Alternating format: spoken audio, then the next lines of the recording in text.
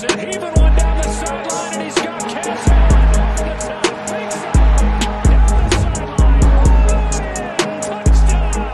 His signature move and his signature performance. Allen, deep ball one more time. 58 yards this time. You're listening to the Bruin Bible. This is your host, Will Decker, bringing you UCLA football content all throughout the year for LA Football Network.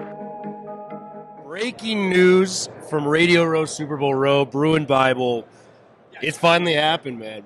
Bruce Feldman, one of the most credible names within the industry, has reported that Chip Kelly is expected to not even take an offensive coordinator job at the pro level. We thought the Seahawks would have been involved. We knew he wanted the Raiders one. Commanders was out there for a little bit with Dan Quinn.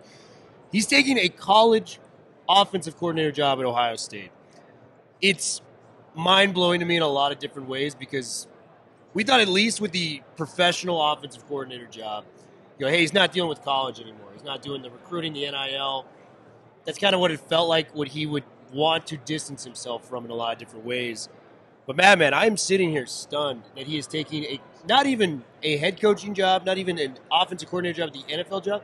It is a downgraded move to do this at the college level. Give me your initial thoughts on this because my mind is blown, and we have to just discuss what the matter is with this. Well, it's absolutely stunning, and it's probably unprecedented in the history of college football that a standing coach at a major Power 5 program, as the head man would voluntarily move forward with a coordinator position at that same Power 5 level.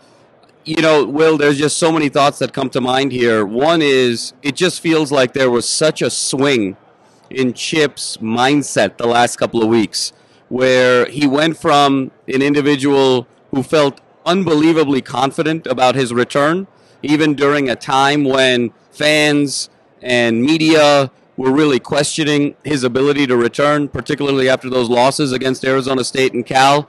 And Martin Jarman announces continuity, Chip Kelly returns, but it really does feel like in the last few weeks something has happened inside that athletic department where either Martin Jarman has gotten sort of a renewed sense of urgency as the athletic director and needing to make bigger moves, or there has been some form of clarity with the new chancellor and the willingness to take bigger bets in terms of athletics, or Chip's just desire of quote-unquote reading the room and understanding that he's lame duck status in 2024 and just trying to accelerate that process. The two things that kind of come to mind here, Will, one is, let's not forget, he's got a very close relationship with Ryan Day. Yeah. Ryan Day was the individual that he was actually golfing with when the Big Ten move broke, when they were golfing together. They're from the New Hampshire area. So in that regard, from a relationship standpoint, it makes sense. But how ironic, number two,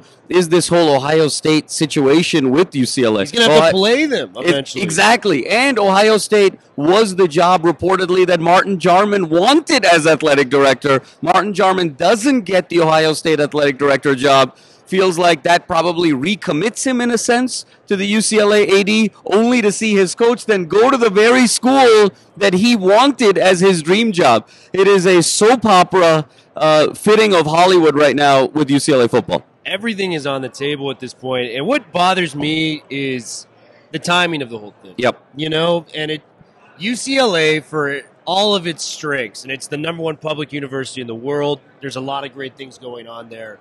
Their lack of investment in the sports program is ultimately what led to him leaving like this and not being fired because they didn't want to pay the buyout. Plain and simple, that is exactly what happened. If you make this move 2 months ago, and I know we've been getting flamed on Twitter for David Shaw. Listen, whether you like it or not, they're going to reach out to him for No question about it. No question about it. Giving the strengths on what David Shaw brings. I don't think he's a perfect candidate. Are they going to reach out to him for that coaching job? You bet your damn ass they will. But what I would say to this as well is the lack of financial commitment, either within the NIL money or the university itself. If we want to be considered one of the top 25, 30 universities moving forward in the game of football, it's got to change. Because this is embarrassing. Jonathan Smith was openly talking about, hey, I want to go to a school with a Power 2 conference. He was on the table. He knew as soon as Oregon State was left out of those discussions, he was ready to move. He was born in Pasadena. Jed Fish was my guy. I wanted Jed Fish, and maybe it was going to be for 2 or 3 years or whatever it may be, because it seems like he's got his eyes in the NFL, from the outside looking in. He left to Washington. He was ready to go too, So it's just the timing of this could not hurt more. We had But Will, to that point, yeah.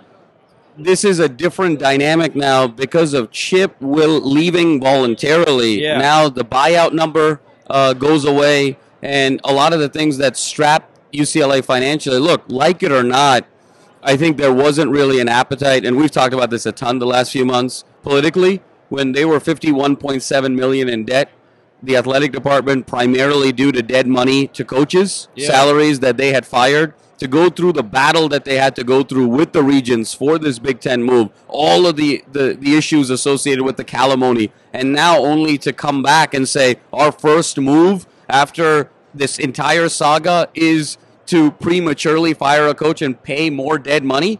That was a very difficult political pill to swallow, particularly when you're in an environment where you don't have a litany of football boosters just lined up to pay that buyout. Yeah. Now, the fact that Chip is leaving on his own, while the timing is not ideal and horrendous, but financially it's actually a positive because now you get that money back. So it is going to be a lot more to come here, Will. This is only the beginning. Only the beginning is right. And guys, I hate to say it, everything has to be put on the tables. Like Garbers is, who knows what's going to happen with him? Who knows what's going to happen with Harden, Sturdivant? The encouraging play. I thought this offense had a chance to be really good next year. And I think you got to weigh all the options on this now. Sturdivant probably goes to Ohio State, I would assume. He's got the pedigree to do it. It's a disheartening time for this to come about. We were expecting it in some regard. We thought it would be the Seahawks or the Buckeyes. Was I expecting a college OC job? No, I thought that was hogwash to begin with. But the fact that that's coming true, it really is. It just hurts as somebody that covers the program. No doubt, Will. No doubt. What I would say to this is, you guys have seen probably our videos where we list out our coaching candidates. We have a video on that. We'll kind of just run through a couple of the options that we expect. Absolutely. David Shaw, he's going to be contacted. Listen, not my favorite. You don't have to apologize for it. Not my favorite. You don't have to apologize for it. So I think, Will, it's David Shaw. I think you have to give him a call. I think Eric Bieniemy, you have to give him a call. Choice. I think Rick Neuheisel in a one-year rental type of situation, I think you have to give him a call. I think Pete Carroll, you have to give him a call for the splash. Yeah. And I think we're also hearing about Tony White. That's an average candidate, obviously with some UCLA ties. I love the ties, but I'd just like to see a little bit more success at the coaching level. I know he's D coordinator at Nebraska. Nebraska's defense, frankly, wasn't good last year. Syracuse, it doesn't pop the needle for me a little bit. I hear a lot of the hungry assistant. You want to go and grab one of those type of guys. We'll see, man. We laid it out. We had time to maybe invest it. I was like, what if Chip moved on in November when it should have happened? What if we contacted Sharon Moore earlier in that process? Maybe there could have been a way you could have got, or even Ryan Grubb, right? Even Ryan Grubb, one of those situations. So all of the top assistants are gone. All the top coaches are gone. This is the list we're left with. This is the reality of the situation of what's going on with Westwood, guys. So any other suggestions, I welcome them. I obviously just want the best for what is UCLA football. That's what we all do here. That's why we put the hours in to give you guys the work. We just want the best for UCLA football moving forward. So, guys, we had to give you this quick hit update. Stay tuned. Yeah, this is just the beginning. I think there's going to be a lot of conversation around what happened there because, again, I just want to reiterate, it just feels like there was such a mindset shift with Chip. Also a mindset. Yeah, absolutely. With Chip on just this level of urgency to get a job that just did not exist even 3 or 4 weeks ago. So something has happened organizationally with the program, either with Martin Jarman's long-term commitment to being AD or finances coming in and an appetite to take more risks in terms of new hires, or alignment with chancellor and administration and the athletic department. But something has happened kind of architecturally with UCLA from an organization standpoint that has changed the last few months. We will try and unpack more of it as we know more. And then second, here we go now. It's not interview season, but it's interview season in Westwood with the list that we have. I think there's, like we talked about, Will, there's a stable, safe hire in a David Shaw type. There's obviously the one-year rental model you could go to with a Rick Neuheisel type. Or if you want to make a big splash for a short-term period, there's kind of the Pete Carroll type of model to be able to do so. But you're going to have to think non-traditionally, given the fact that you're in the second week of February with a new window of the transfer portal opening up, and the fact that everyone else has a head start on you, about a 60-day head start, given that they've lined up their staffs about the middle of December. Yeah, it's going to be a wild time.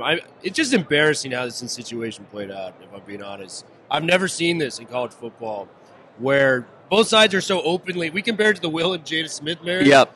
Where it's like they're technically, the knot is tied, but it was such an open relationship on both sides that it made everyone uncomfortable following and being involved. So, man, this sucks. I think you can kiss goodbye the new 4-star linebacker commitment we just got like a week ago. But, guys, stay tuned. That's all we got for you. We'll always be bringing you the news in the best, most positive way we can, and hopefully we can get it done. Bruin Bible, we'll keep you posted. Robinson heaving one down the sideline, and he's got Cass Allen over the top. Fakes it down the sideline.